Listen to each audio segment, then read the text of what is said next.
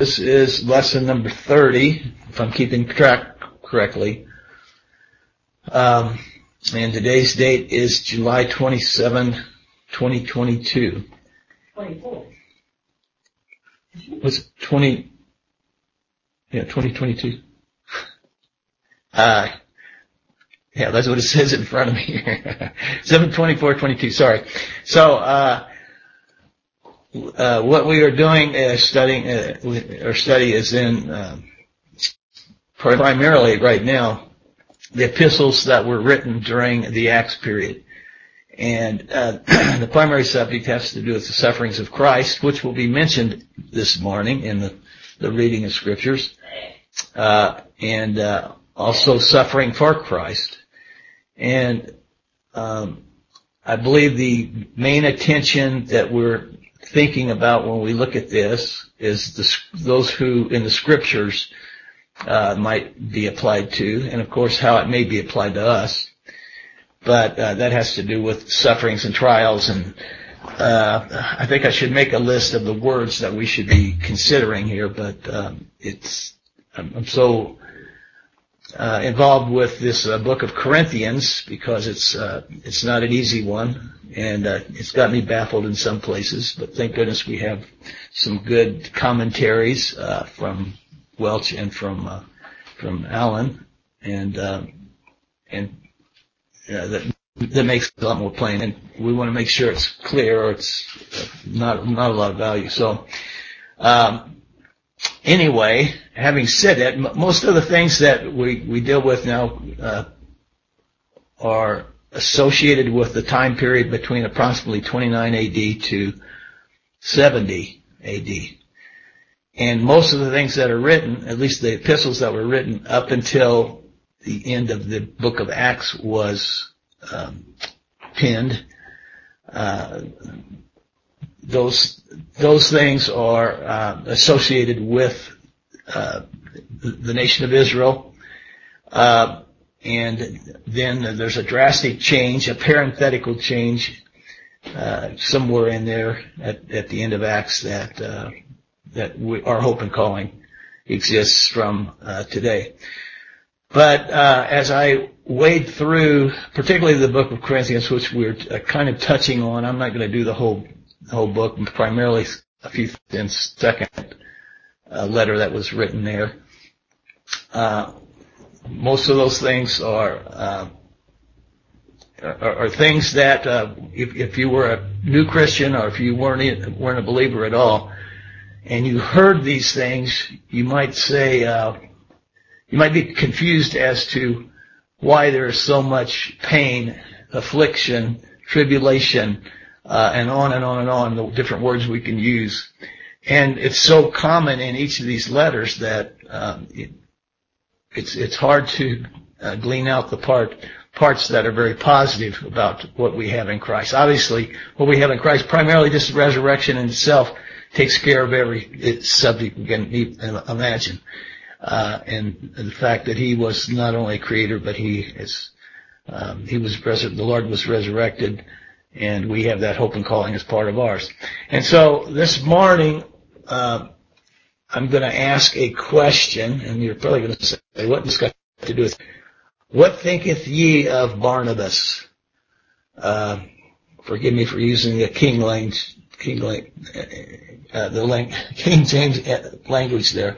But this is not something I'm reading from the scriptures. It's just a sentence that I made up.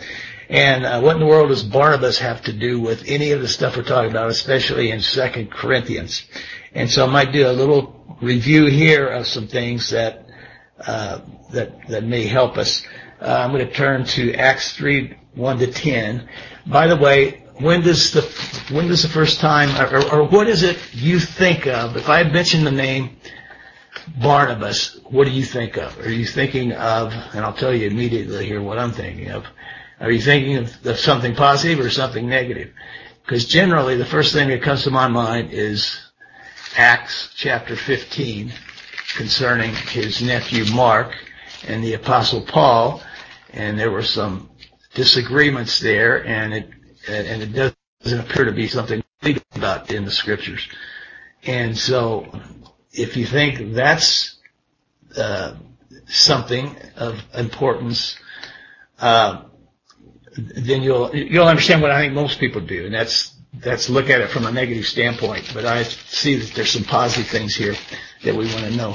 So I'm going to take, knowing me, I like to look at the context of a particular scripture, and the verse we're talking about, we're interested in, is one of the last verses in chapter 4.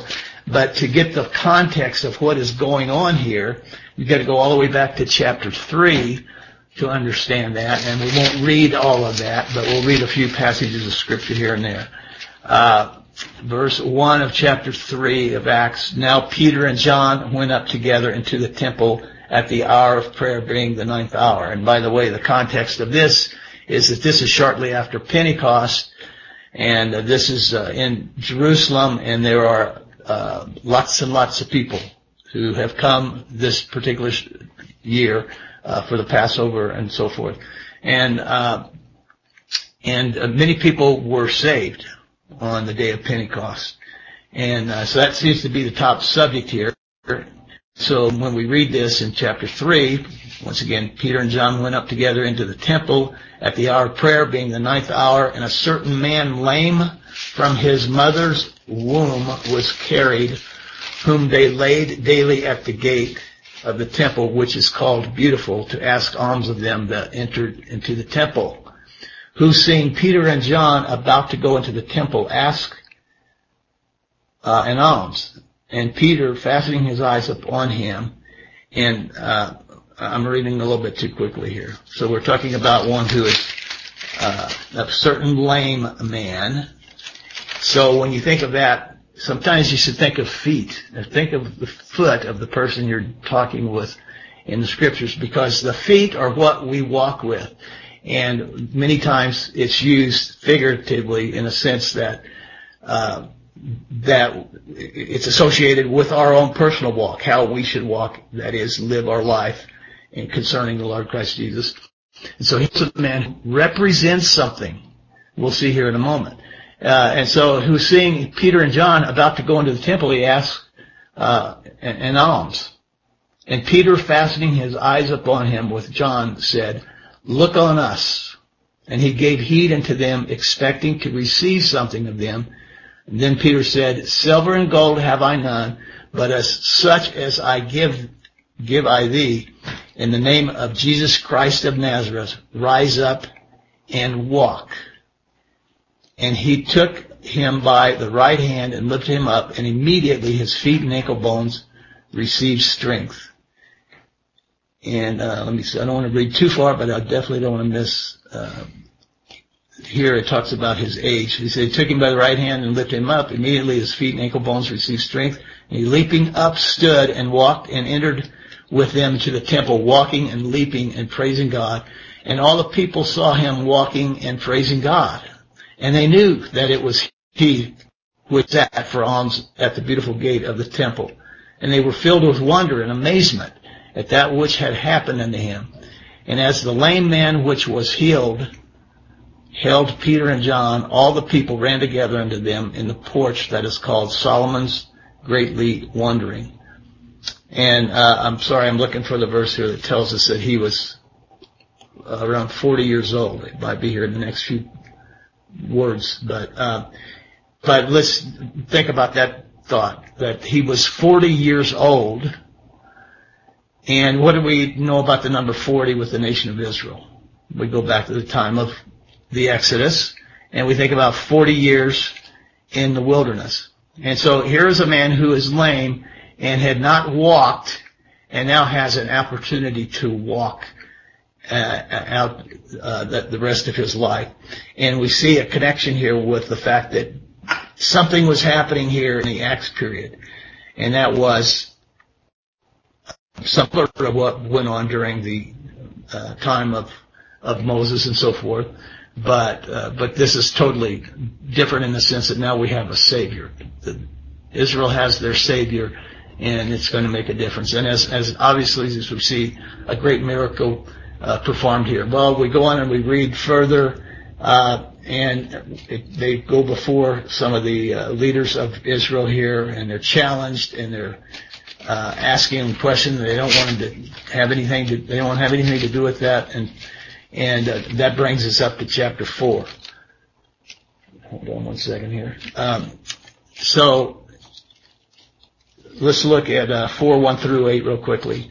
And don't forget, we're talking about, let's don't lose focus on the fact that we're talking about Barnabas. And as they spoke to the people, the priests and the captain of the temple and the Sadducees came upon them, being grieved that they taught the people and preached through Jesus the resurrection from the dead. One thing you're going to see if through that period of time during the Acts period, you're going to see a lot of negativity by the leaders of those at that time for the nation of Israel. Being grieved, they taught the people and preached through Jesus the resurrection from the dead, and they laid hands on them and put them in hold up unto the next day, for it was now eventide. Howbeit many of them which heard the word believed, and the number of the men was about 5,000.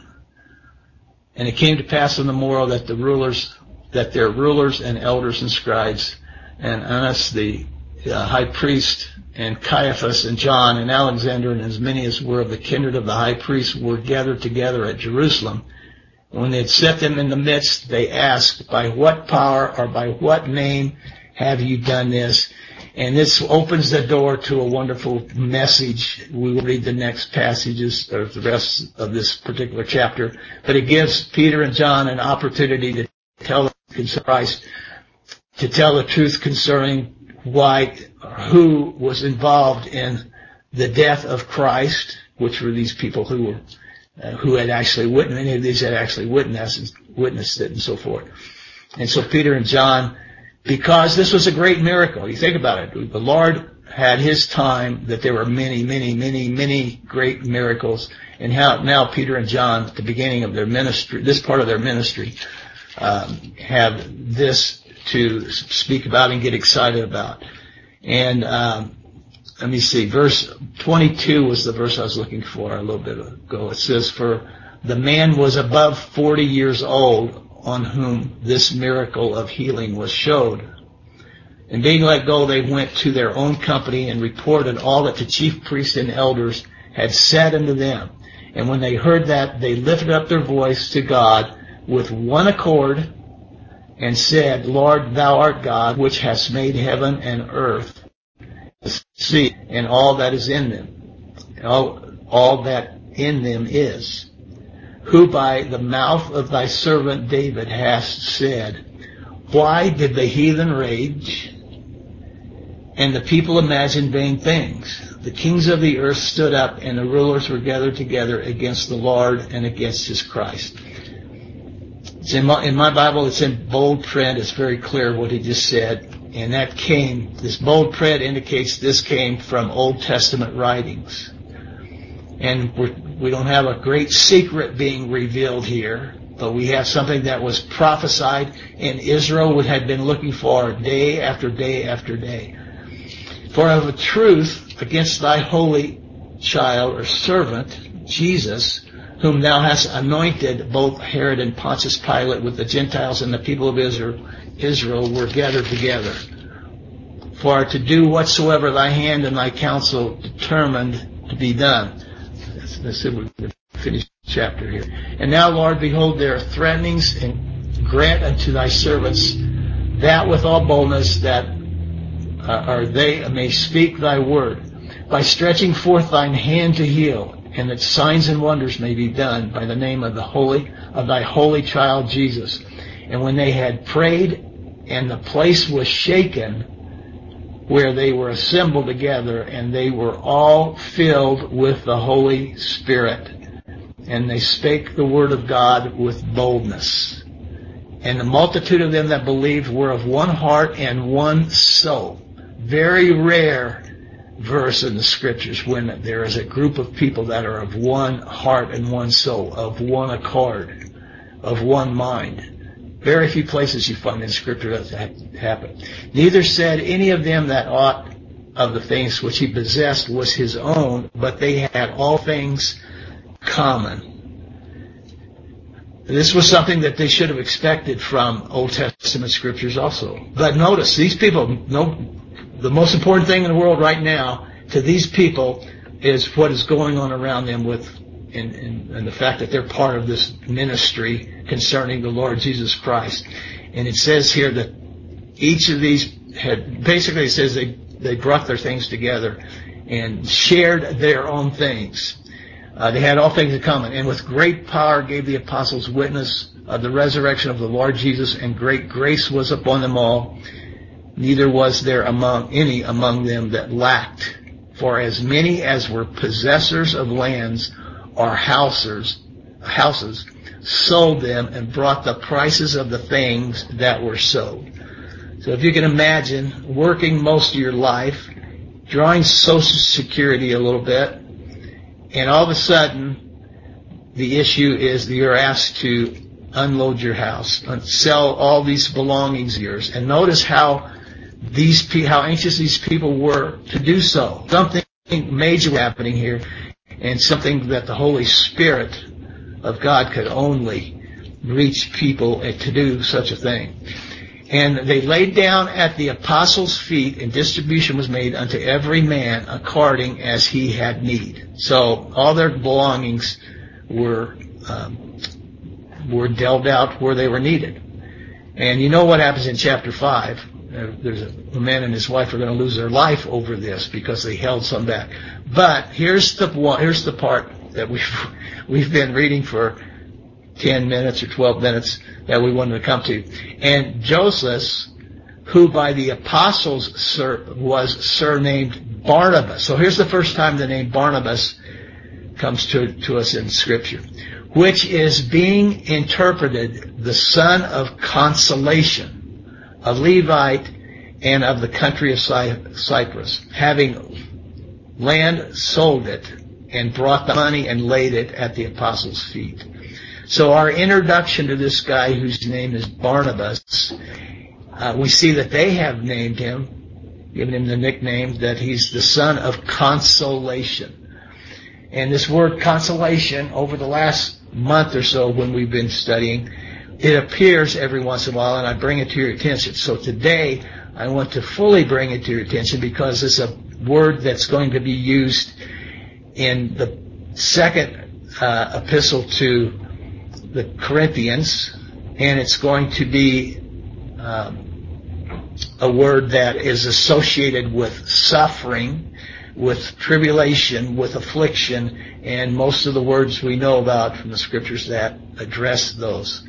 And so, I know, pardon me, that was quite a period of time there, but I like the context because this is what led up to the fact that this man, whose name was Barnabas, surnamed Barnabas, he was right there with them. At the beginning of this ministry during the Acts, Barnabas becomes one of these who are going to follow the Lord Christ Jesus.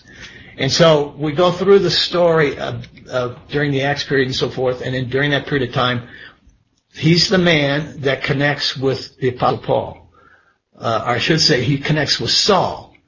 And that is to say that, and then of course the Lord has called out Saul, and it's always Barnabas that seems to be the guy that teams up best with him. Well, we might understand, it probably helps to understand the fact that Barnabas was from Cyprus, and if you know where that, if you had your map, you'd see it's an old island to the west of Israel and south of Sicily, mispronouncing that. And we know somebody from Tarsus by the name of Saul, or the name of whose name would turn to Paul. So they both actually grew up not too far from each other. It wasn't that close. I don't want to say that it wasn't that far. I don't want to say that they knew each other or whatever. It has suggested by some that they knew each other, but they had some things in common, and one of them has to do with their ministering and those they ministered to, and early in their ministry. And you can read this in chapter 11 and 12 and so forth. It's kind of important if you put all these pieces together. So let's read Acts 15:36. There's the problem that came up. And if, like I said, if you're like me, this bothered me a little bit about Barnabas, but now it kind of bothers me a little bit about Paul, about how these two men, they were, up until this time, they were great friends. They were led by the Lord in their ministry and so forth. And let's start around verse, I got 36 on, so let's see what 36 on says. And some days after so Paul and Barnabas went up to Antioch, northern Syria, Antioch. And they were teaching and preaching the word of the Lord with many others also. Let's not forget there were many others that were here, but their names shine out here. And some days after Paul said unto Barnabas, let us go again to visit our brethren in every city where we have preached the word of God, of the Lord, and see how they do. Sorry. Looks like I'm starting to lose you, but okay, looks good here. He says, and Barnabas determined to take with them John, whose surname is Mark, but Paul thought not good to take him with them, who departed from them from Pamphylia, and went not with them to the work. And the contention was so sharp between them that they departed asunder, one from the other. And so Barnabas took Mark and sailed unto Cyprus. And Paul chose Silas and departed, being recommended by the brother through the grace of God. And he went through Syria and Cilicia, confirming the churches. So we see a split here between the two. So now I want to take you to one verse in Corinthians, 2 Corinthians. And, 1 Corinthians. 1 Corinthians chapter 9. And without getting into great detail of what Paul is talking about here, or to fully understand it, we read this. Let me start back in chapter 9. Real quickly, verse 1. Am I not an apostle? Am I not free? These are the words of Paul. Have I not seen Jesus Christ our Lord? And not ye my work in the Lord? And if you think about it, Paul's the only one that, I had to be careful when I make that statement. Paul's the only one that saw the Lord after Acts 1. I mean, actually saw him in visions, and of course on the road to Damascus and so forth, he saw him. He said, am I not an apostle? Am I not free? Have I not seen Jesus Christ our Lord? That's a big one for these people to understand. I mean, a big accusation. How many of you can say this? If I be not an apostle unto others, yet doubtless I am to you. For the seal of mine apostleship are ye in the Lord. Mine answer to them that do examine me is this. Have we not power to eat and to drink? Have we not power to lead about a sister, a wife as well as other apostles, and as the brethren of the Lord and Cephas, that's Peter. In verse 6, are I only and Barnabas? Have not we power to forbear working? So without going into any detail here, there was the presence of Barnabas in some manner. I don't know if that necessarily meant he was hanging around with Paul or what, but when it came to this ministry here, this Corinthian ministry, that name shows up one more time. Now that's good news, that Paul and Barnabas were not left in contention back in Acts, but to this. Now, what did we say the name of Barnabas meant? Does anybody remember? The son of consolation. Now, you might hate me for this because we're going to read some verses in Corinthians. We're not going to be long today, I don't think. I'm going to try to hold this down to time because it'll be easier to come back with the scriptures we need extra time for. But in 2 Corinthians, the very beginning chapters, let's read some words here. And what we'll do is read through maybe 10, 11 verses and save some things or we'll come back to these next week and be a little bit more, give it a little bit more time. So we read in second epistle of Corinthians, Paul, an apostle of Jesus Christ by the will of God, and Timothy, our brother, unto the church of God at Corinth. And that's the assembly. Let's be careful that when we read these words, this is an assembly of people, and there was a synagogue, I believe. Yeah, I believe there's one at Corinth.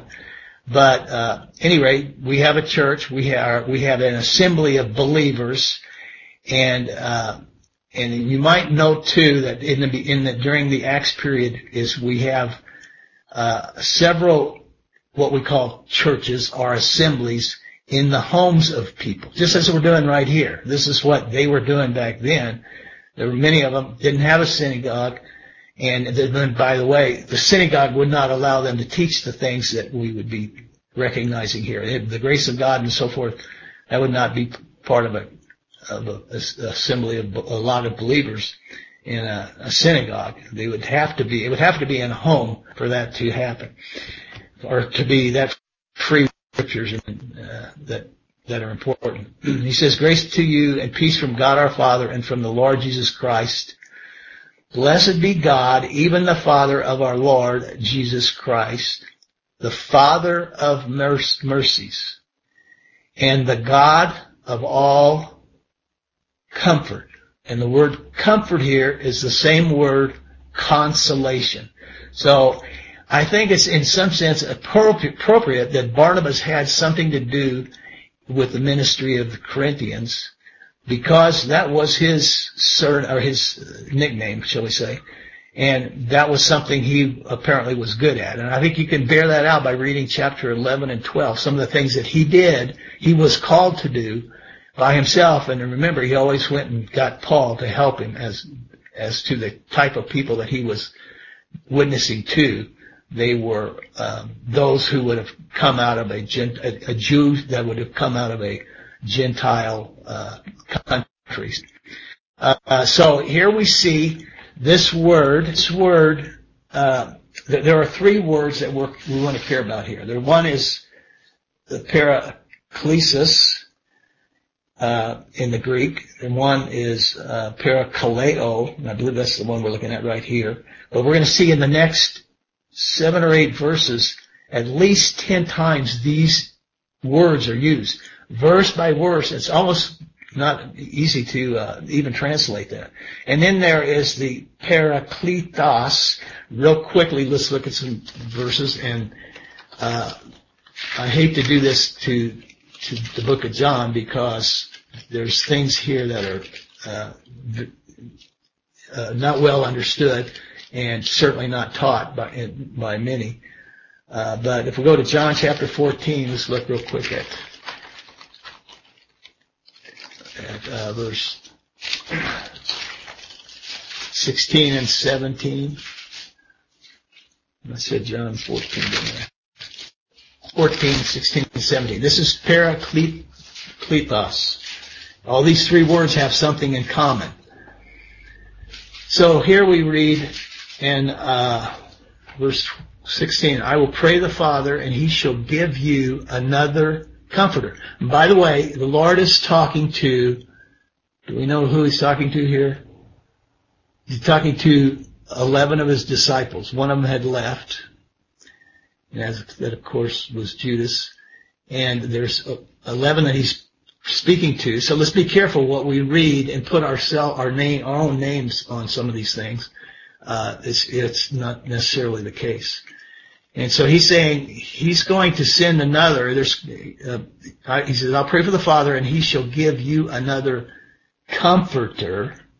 So the Lord himself, as he walked in their midst of the 12 and so forth, he was a comforter. But here he says, I'm going to send another comforter, that he may abide with you forever. And by the way, forever doesn't mean forever all the time here. This is for an age. And that's what was important here. They were getting ready to, when these were, had met together, they were getting ready for something to happen. They didn't understand it, but the Lord was about to be put on the cross, to be killed on the cross, and furthermore, he's going to be resurrected. And so up until this time, they were looking forward to him, and they needed him. And there's a lot of verses that say that very thing in these passages. And so in verse 17, even the Spirit of truth, whom the world cannot receive, because it seeth him, neither knoweth him, but ye know him, for he dwelleth with you and shall be in you. And he says, I will not leave you comfortless. I will come to you. So here we see this word that we're looking at over in Corinthians is being used, only it's being used of the Holy Spirit. It's being used of the Lord himself and the Holy Spirit and what is about to come. So fortunately, this portion of Scripture was, this prophecy came to being. And this was what was necessary for Peter and James and John and the others as they began their ministry and so forth as we go throughout the Acts and so forth.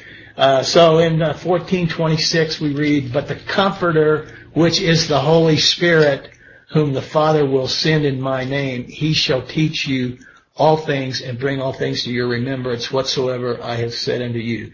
We read similar verses in 15:26 and John 16:7. This is the word that is being part of an introduction of the second epistle to Corinthians. That is to say that the word comforter means to come to one side.